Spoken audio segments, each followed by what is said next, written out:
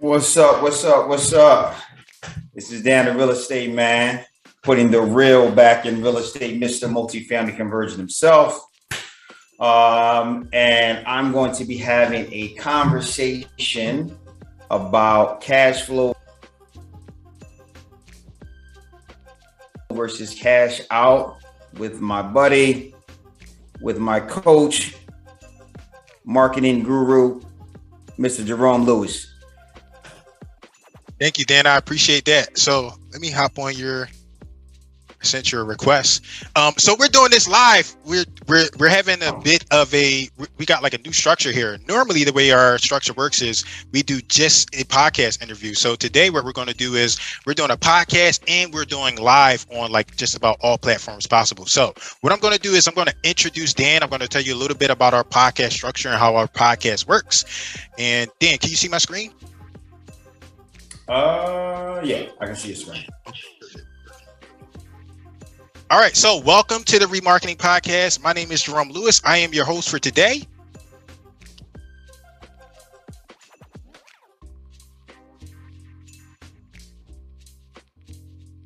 The Remarketing Podcast is a podcast where we talk about marketing,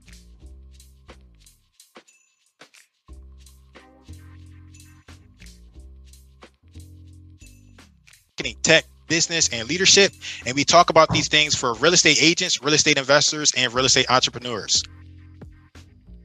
We have two purposes here on the Remarketing Podcast. Number one, to spotlight Dan, you, your business, your product, your service in a way that provides value to you, including market exposure and content creation. Number two, to educate and inform our audience and our listeners. All right, so I'm going to introduce Dan. Daniel Harvey married Erica Harvey in 2018. They have two beautiful children. Dan is originally from Southwest Philadelphia, but now resides in Delaware County. Dan graduated Murrell Dobbins Vocational High School, where he studied electronics. While attending Dobbins, Dan was chosen to participate in the co-op program with SEPTA. Upon graduation, Dan continued to work with SEPTA for 18 years until retiring in 2014 to pursue his dream of being a full-time real estate investor. In 2008, Dan Harvey started DMH Investments, LLC, to take advantage of declining market prices and began his career in real estate investment.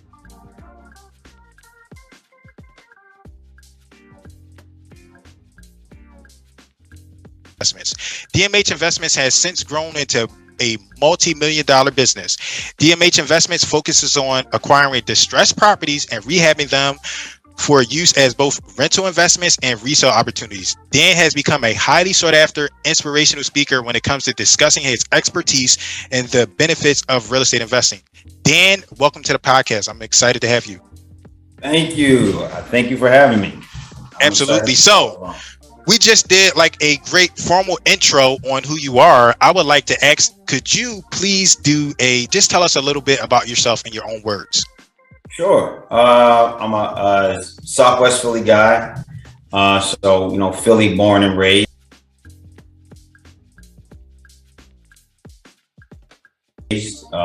Like the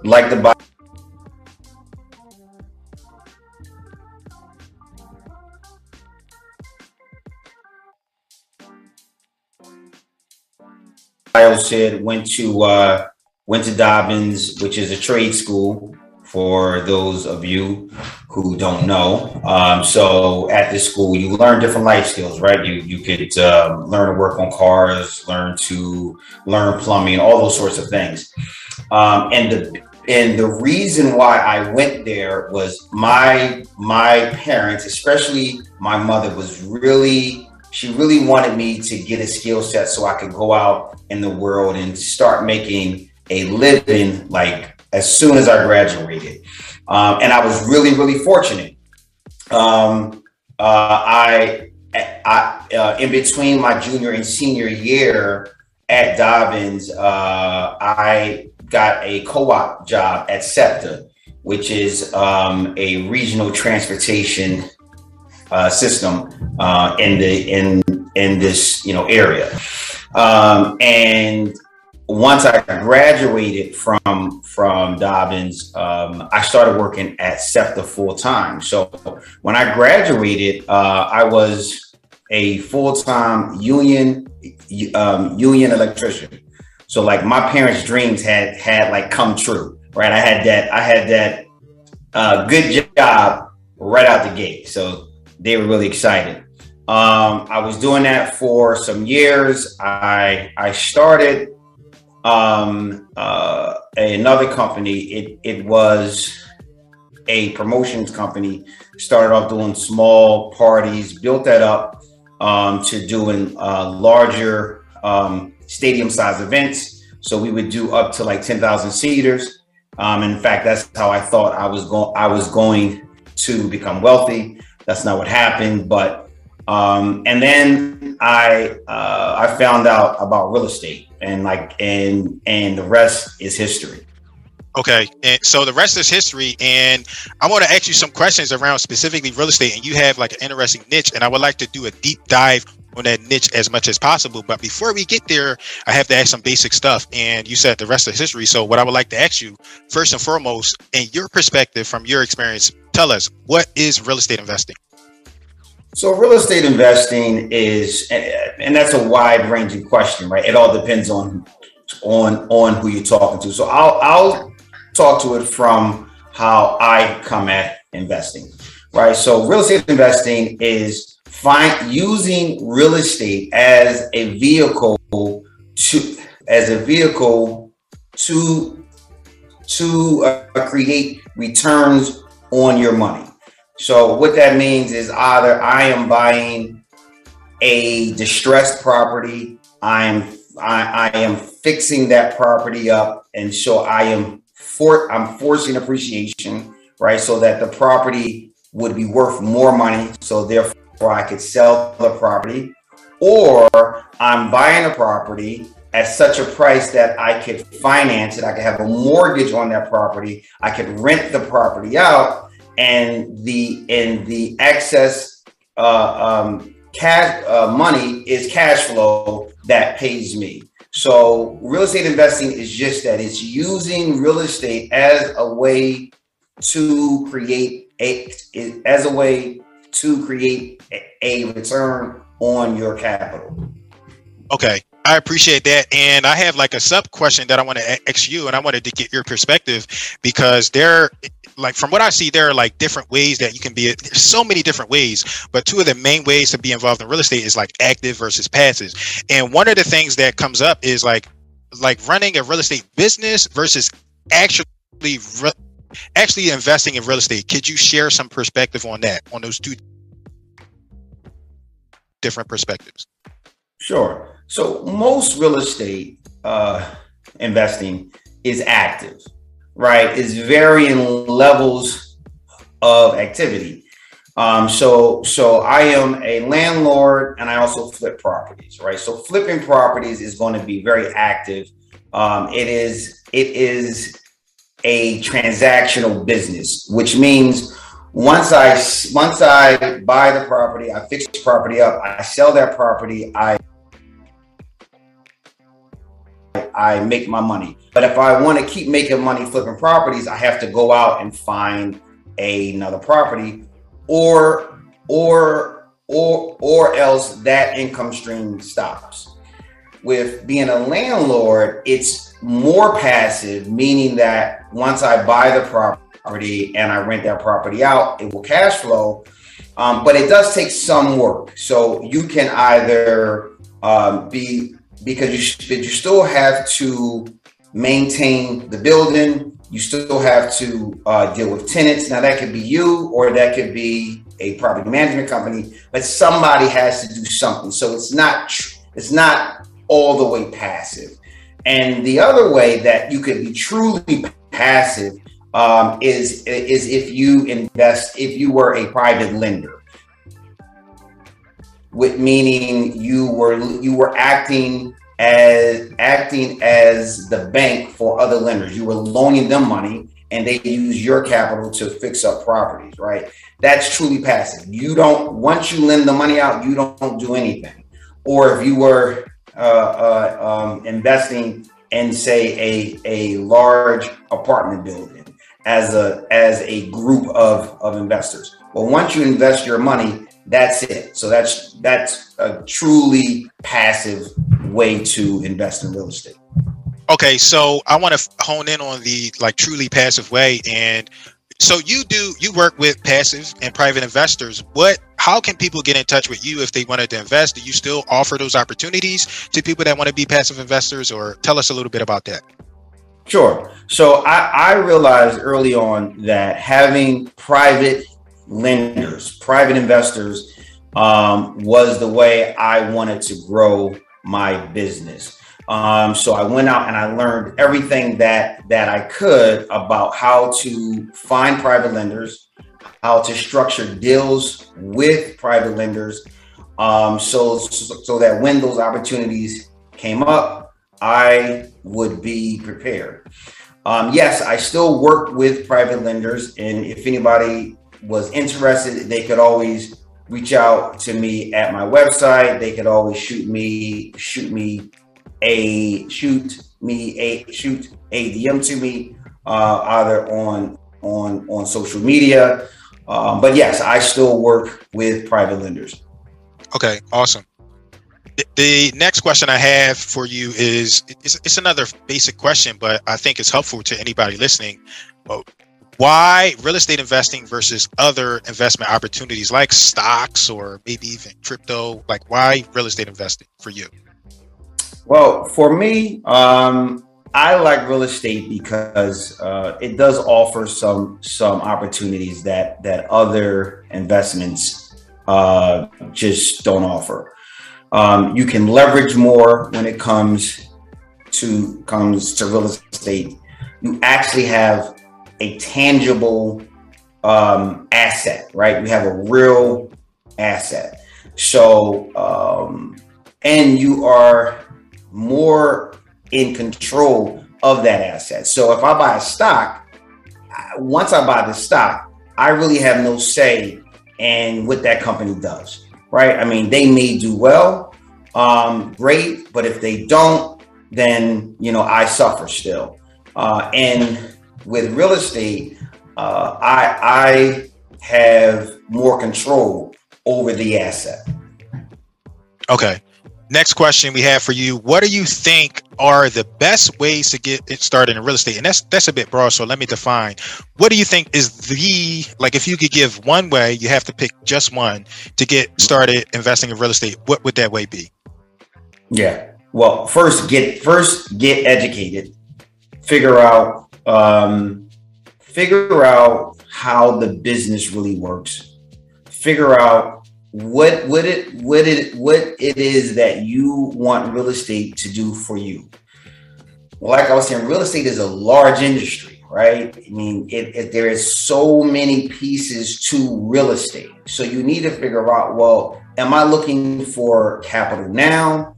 Am I looking for capital for once you retire? Do you want to rehab properties? Do you not want to rehab properties? So sort of figuring out what your needs are, and then picking a real estate strategy that fits your needs. Okay. And so you have like, and in my experience, I experience this too. Like it's an overwhelming of information out there, and I don't mean to like you got great content. If somebody wanted to get started investing with you, how can they reach you, or how would they get started? You got some education, you got some stuff for people to get started. Talk about that. Sure. So one of the simplest ways is on social media. So they can follow me at Dan the Real Estate Man 1 on Instagram. Lost the password to Dan the Real Estate Man. On Facebook, it is Dan the Real Estate Man. And then I have my website, which is also it's Dan the Real Estate Man.biz. And we are now putting up educational courses so that people can learn the processes that I'm using now, because the idea is that you don't want to recreate the wheel, right? You don't want to have to go through all of the mistakes that I've gone through. You're going to still go through some, but there are some common ones that are easily avoidable. Okay, and so my question, I kind of asked my question a little bit incorrectly, but I was going to ask, one of the things I was supposed to ask, like, what are the best resources to learn? And one, obviously, that's you know, talking to you. You got courses, you have mentorship. Other than you, right? What are some other recommendations? And we don't go to, like, if you could give a person one recommendation to kind of get started, you know, like on their education, what would that be? Join a real estate investment group. So join a RIA in your local area, because there are quite a few reasons. Number one, if you're not coming from an investing background, probably a lot of your friends and family are not investors. So you need to get around like-minded people, right? And there is great opportunity with networking. So I say everything is in that networking arena, right? There are opportunities, there are properties, there is private lending, there is education. So learn there, and just immerse yourself in real estate. Okay, and so of course, you know, we work together. We're marketers. I got to plug it. You have your own real estate investment group and association. Could you talk about that? And more specifically, what I would like people to understand is the reason why you started it, like the history. Could you talk about that, please? Sure. So I started a group called BRAG, it's the Black Real Estate Alliance Group. I just saw a need for Black real estate investors, entrepreneurs, to have a place where they could meet and learn. And I'm one of these people. I'm not going to go out and just cry about it. If I don't see it, I'm going to do it. And so I started it about 3-4 years ago, and we have over 1,200 members, and we meet monthly. Every single month, we have we have an educational meeting. Generally, it's one of our members that are teaching us the best practices when it comes to investing, right? So they could be mortgage brokers, it could be appraisers, wholesalers, so forth and so on. And we have social events. So something that I'm really, really proud of. The next question, and we kind of touched on some of this, so it might seem a little repetitive, but I want to make sure people understand. So the next question I kind of have, like, you touched on it about like networking, but like should people invite? Tell me what you think about people investing by themselves. Like, is that even possible? Like, share your perspective.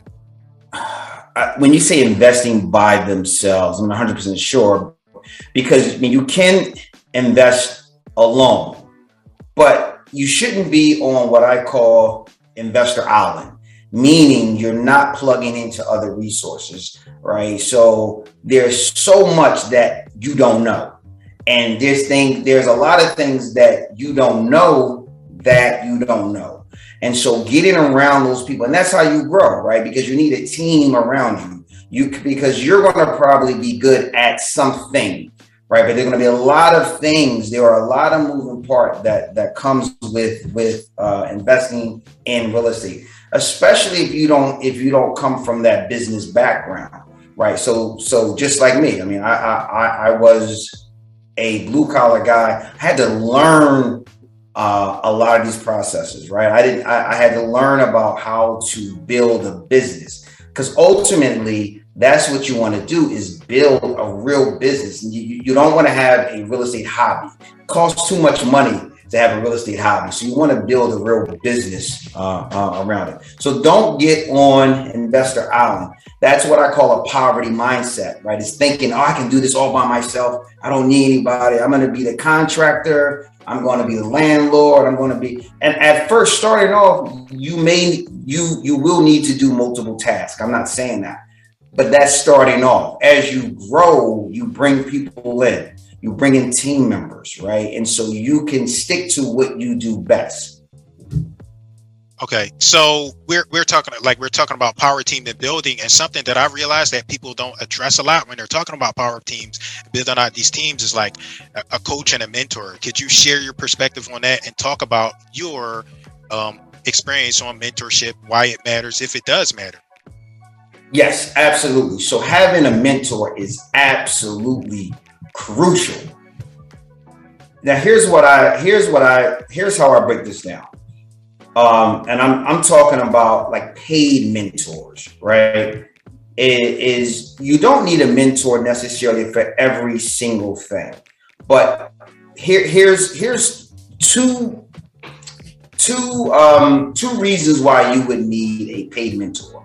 One of them is because it is, say, your project, and there's no YouTube channel, there's no book that's going to speak to your project.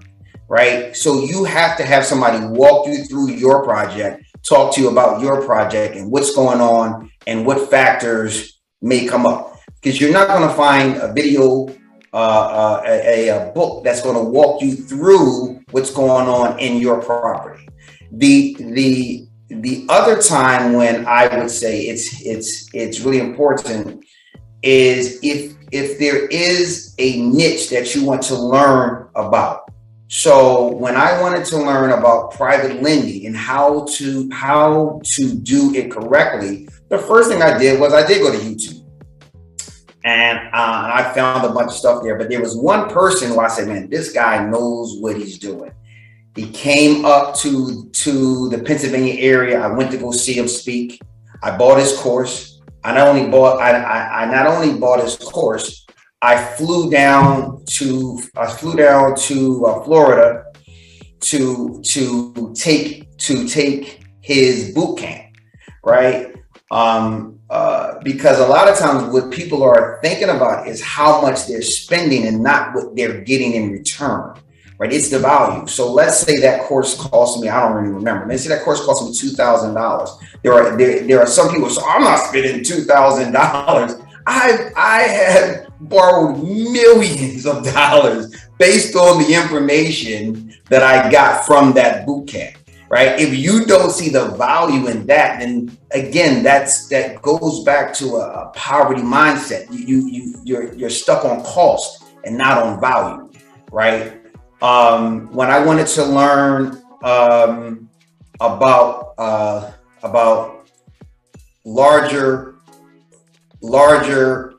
larger commercial multifamily properties, I went to that boot camp, because again, that's a niche process, and you may end up spending millions of dollars. That's not something you want to learn off YouTube. That's not something you want to learn from reading somebody's book. You want somebody that you can ask questions, who have gone through the process, right? So for those reasons, I think that it's really important to have a paid mentor to help you work through these issues, because you don't want to reinvent the wheel. The idea is you want to get to making money as quickly as possible. Okay, so we're talking about a lot today, and one of the things that I would like to do is I want to like box it in a little bit. So one of the questions that I have for you, and it's going to take us some thinking, some processing, right? Like if you could give 3 top tips to like be successful in this business for somebody starting out, what would those 3 things be? Even if we already said them, let's say what they are again from you, your perspective. 3 top things. 3 top things. So first thing, the biggest thing, you got to work on your mindset. You work on your mindset. Your mindset is what's going to hold you back more than anything else. All right, more than lack of money, more than people not coming out and supporting you. Your mindset, how you think about things, is going to hold you back. And a lot of times we don't realize that we have bad mindsets because a lot of people around us share a similar mindset, right? So work on those mindsets. Start reading books that challenge how you think about the world, right? Secondly, learn how money works. You need to understand how our financial system works. Again, real estate is not about the bricks, right? The bricks is the vehicle for you to make the return, but you need to understand how money works. How does our financial system works, right? Because it's a part of the larger economy. And lastly, and this is really important, you have to be comfortable being uncomfortable. Right, you're going to have to put yourself out there. If you don't like to network because you're an introvert, so what? Like, the world doesn't care. You got to get out there. You got to get in front of people. You got to talk to people, right? So one of the scariest things for me personally was even the idea of speaking in front of a group of people. It like paralyzed me. I said, this is ridiculous. And so what I did was I just faced it head on. So when opportunities came up, I took them. I'm talking about scared to death. I still took them. And what happens is after a while, you don't become less afraid, but you will become more braver. And it's like a muscle. And the more you practice being brave, then you become that much more braver. But you have to be willing to put yourself in uncomfortable places, go into rooms that you may not feel comfortable in, right? Everybody's not going to coddle you, not going to make you feel whatever, but you got to get in there anyway, right? Especially if you feel like this is what you want, right? Don't let anyone get in your way. Get into those rooms and learn what you need to learn, especially if you are a first generation wealth builder. All right. So this question is, we're going to stick with 3. So what are 3, and we're going to break it out into 6, right? So I would like to hear from you 3 practical benefits of investing in real estate. Mm-hmm. And then I also would like to hear from you 3 impractical things like mindset or attitude, like just 3 things on investing in real estate, the practical, and then let's go with like impractical or theoretical. Okay. So practical, we're seeing it right now, right? So, we are dealing with very high inflation, right? When you realize money is basically nothing. It's just, we just believe it has value. And so that's the value that it has until it doesn't. So the thing about investing in real estate is that you have a real tangible asset that people need. People are going to always need to live somewhere. Right. I don't see anything coming up that's going to change that. Right. So that's number one. It's properties generally they go up in value. So it's a good long-term asset. Right. So when I'm looking at real estate, it's a long-term game. It's not a short-term game. Hopefully I will be around here 30 years later, right? And so these properties that I bought now will be worth so much more later on, and that's without me having to do any extra work, because I already own them. And just think about from when your parents bought a house like 30 years ago, how much homes were? How much more do you think properties are going to be worth 30 years later? Right. And then the next thing, which is really is important to me, is creating generational wealth. Right. And so this is something that is talked about a lot. I mean, I have small children. I want them to start off with something, right? Have some tool that they can utilize that will make life easier for them starting off. So okay. Those are 3 practical reasons. You got any 3? You have 3 impractical? When you say impractical, like reasons why you like theoretic, like, so let's say theoretical, right? So those are things that you can kind of touch and put your finger on. I will tell you this. Yeah. I will tell you this. So real estate is not a get rich quick scheme. So if you're under the impression that I am poor this year and I'm going to buy real estate and next year I'm going to be filthy rich, that's generally not how it works, right? You talked about mindset. If you think this is going to be easy, you are mistaken. This is not an easy business. It's worthwhile doing.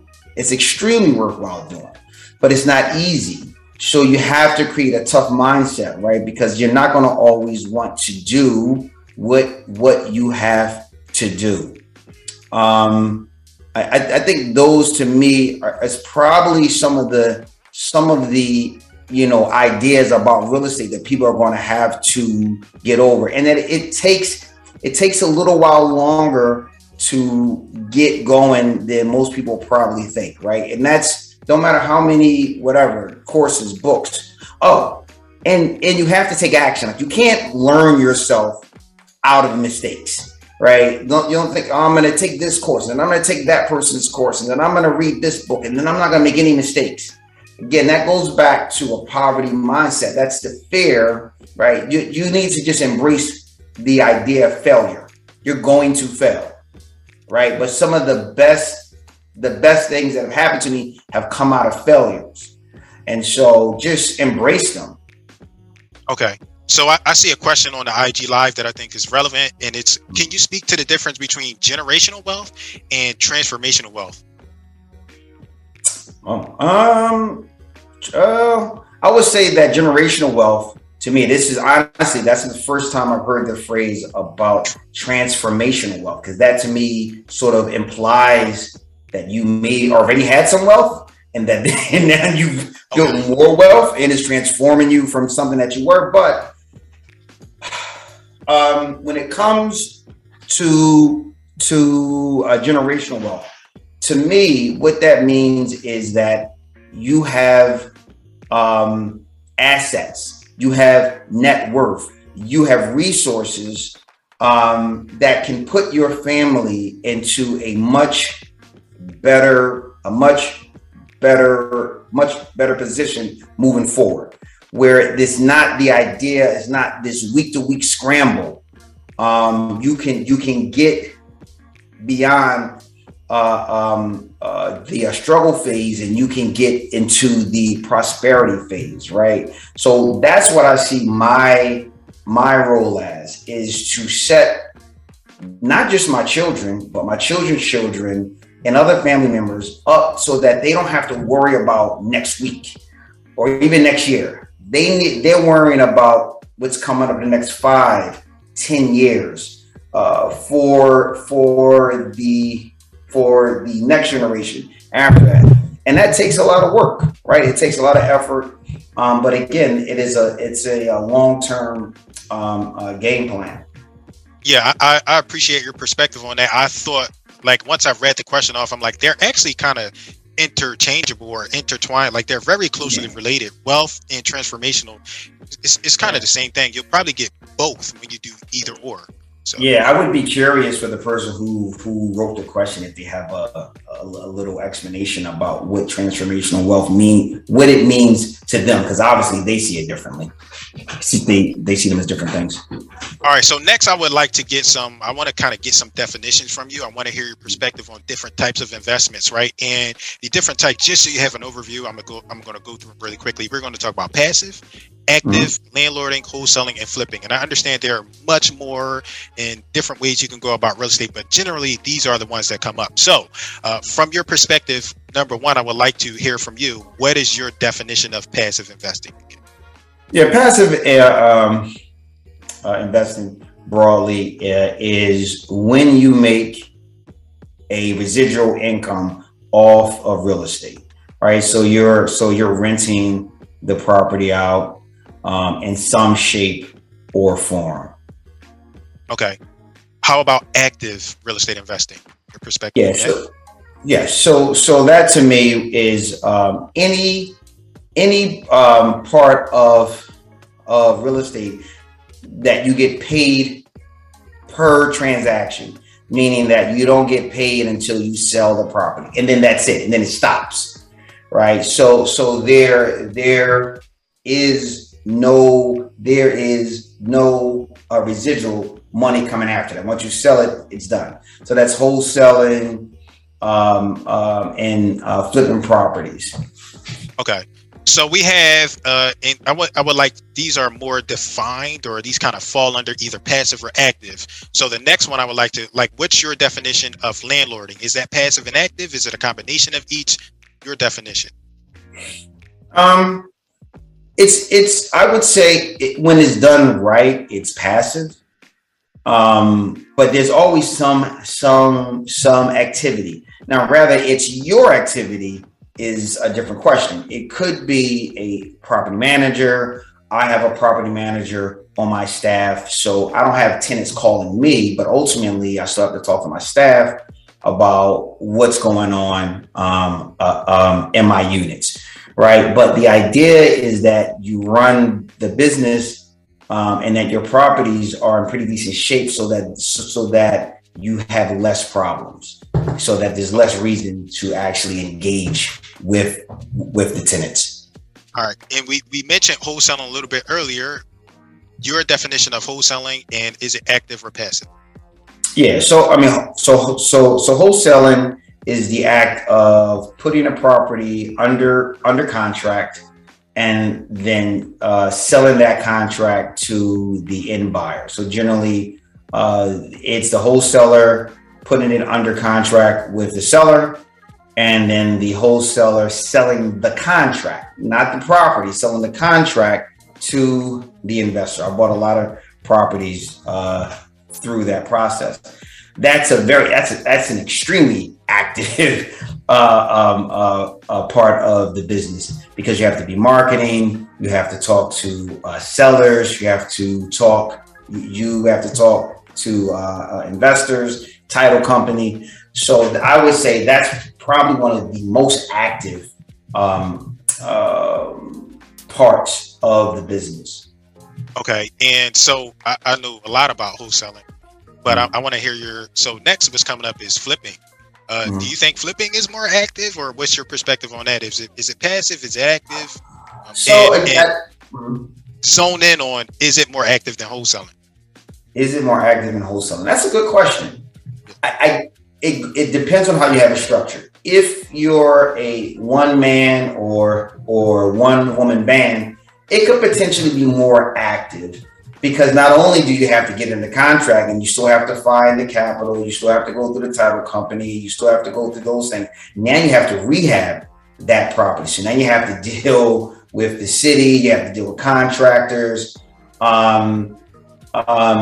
So it depends on, and then it depends on on how hands-on are you. Are you physically working on the property, or are you managing the project, or do you have a general contractor? So it depends on how involved you are in the process. I would say that probably a wholesaler is probably busier just because they're managing so many more leads and deals at the same time. Whereas your average flipper is, they're doing 1 to 2 deals maybe at the same time. So I would imagine that the wholesaler is more busy, and ultimately it comes down to the structure of your business, right? Because the more structure that you have your business, the less work that you have to do, right? Okay. As you bring on team members. All right, and we talked about the flipping, but let's get your definition on flipping. Like, yeah, sure.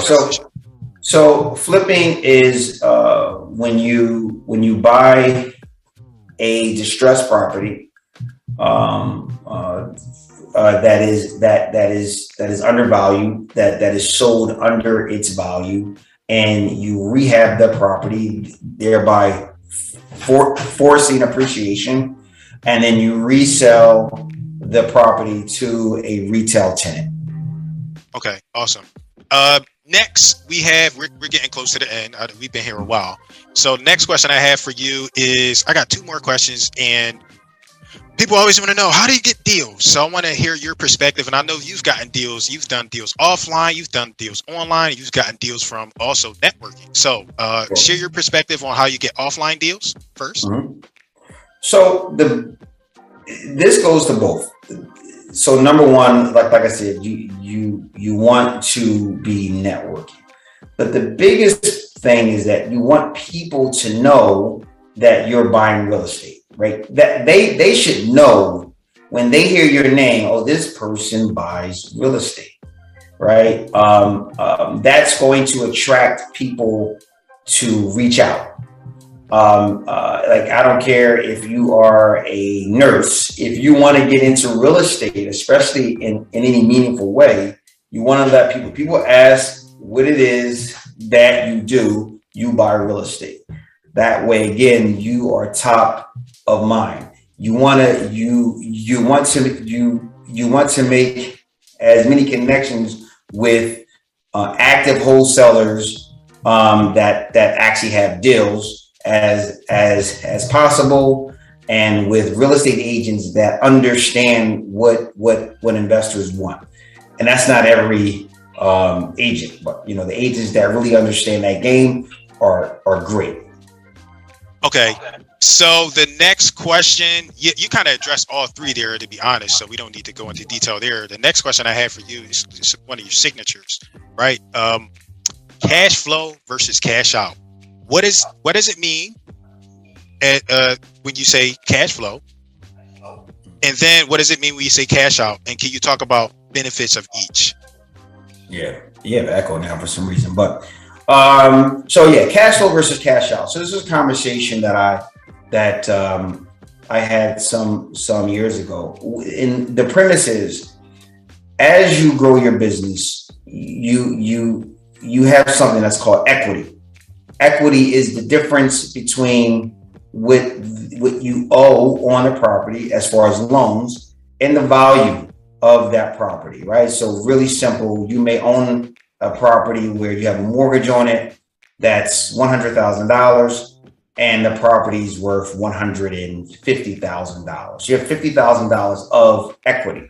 So the question is, okay, do you leave that equity into the building and the property cash flows more, with the idea that you have this lower mortgage, or do you tap into that equity by doing a refi cash out, right? That will give you capital so you can buy more, so that you can buy more real estate, but it will lower your cash flow.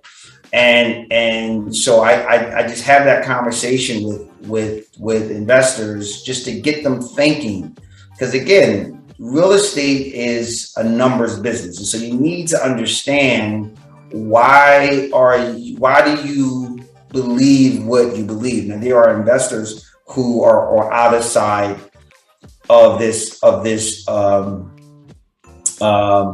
of this opinion, right? Or rather, you should leave equity into deals and cash flow better, or if you should take, or if you should take the equity out and grow your business. So that's what the overall concept is really about: getting investors to think about which strategy makes the most sense. Okay. And I have we work together, so I dropped a link to your cash flow versus cash out presentation inside the comments for people that's interested in that in more detail. The next question that I have for you is, where can we learn more about you online? Absolutely. So you can go to dantherealestateman.biz. That's dantherealestateman.biz. Again, on Instagram, you can follow me at Dan the Real Estate Man 1.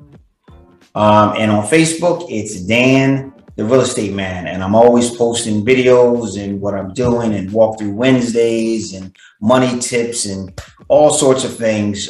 Because the reason why I started doing it is that I still remember what it's like to be a newbie and have so many questions and not understand how things work, which is one of the reasons why I love social media, was because when I started, it was not as active as it is now. It was not, as many people on here sharing information.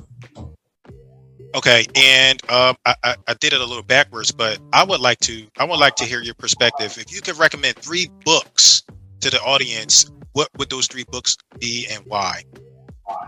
Good question. So the one that mostly everybody says is Think and Grow Rich. It's a great book, right? It's a great book because it challenges a lot of the ideas that you have about money, especially if you come from lower or middle income households. A lot of what we're taught is taught so that we can exist and not really prosper, right? So it's like so you won't starve, right? But there's almost no prosperity conversations in there, and it really goes deeply into thinking differently about how you deal with money, right? So that was extremely eye-opening. Another book is Think and Grow Rich, which it's a good business book, right? It's just interviewing.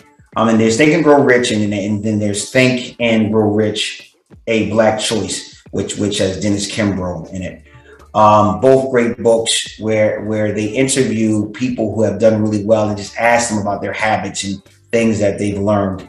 A really good real estate book, and this may be high level, but it's and I always forget the name of it, but it's the value play, something like the multifamily value play book. When I tell you, like, this book is very similar to taking a college course. It is extremely detailed. It shows you like shots of closing costs, and just really walks you through the understanding how to underwrite a commercial property, right? So if you're interested in that sort of thing. And there's another one too. I know you said 3, but Flipping for Dummies was a great book. Like, literally, I read that book and I flipped the house. It was that much information in there. I read that book and flipped it, and it was good. Nice. So we are towards the end, but before we go, I would like for you to leave us with this is real estate, so I call it the closing table.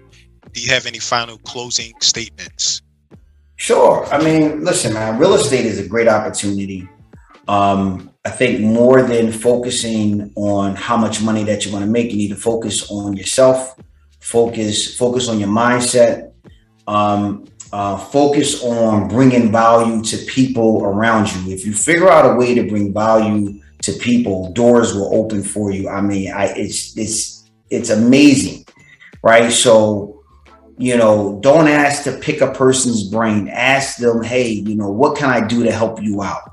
How can I, and separate yourself from the crowd of people who just want to take, and be somebody who wants to add value. You will stand out amongst a crowd of takers. And get comfortable being uncomfortable, right? You're gonna have to get rid of that job mindset, like guaranteed. Well, how can I got this guaranteed pay? Like it is still investing. So there's risk, and you have to learn how to deal with that and keep moving forward. Thank you, Dan. This was excellent. I really appreciate you for doing this, and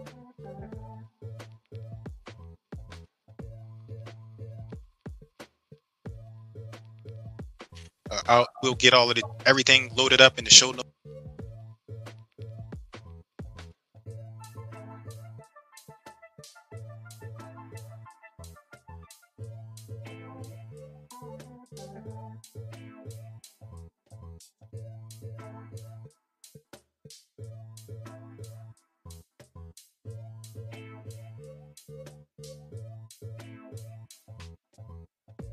Etc. etc. We went live on Instagram.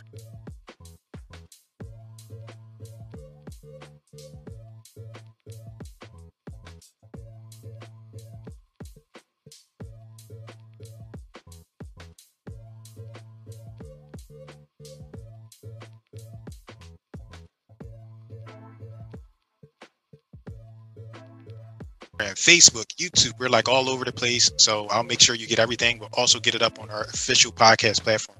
Again, thank you so much for doing this. Of course, we're going to have you back and talk about some more stuff and go into more detail. But again, thank you so much, Dan. I really appreciate you. All right, cool, man.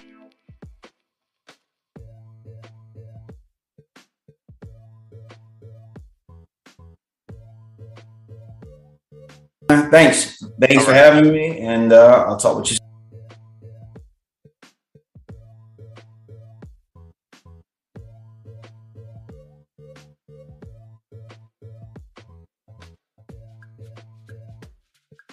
Soon. Okay. Bye-bye. Bye.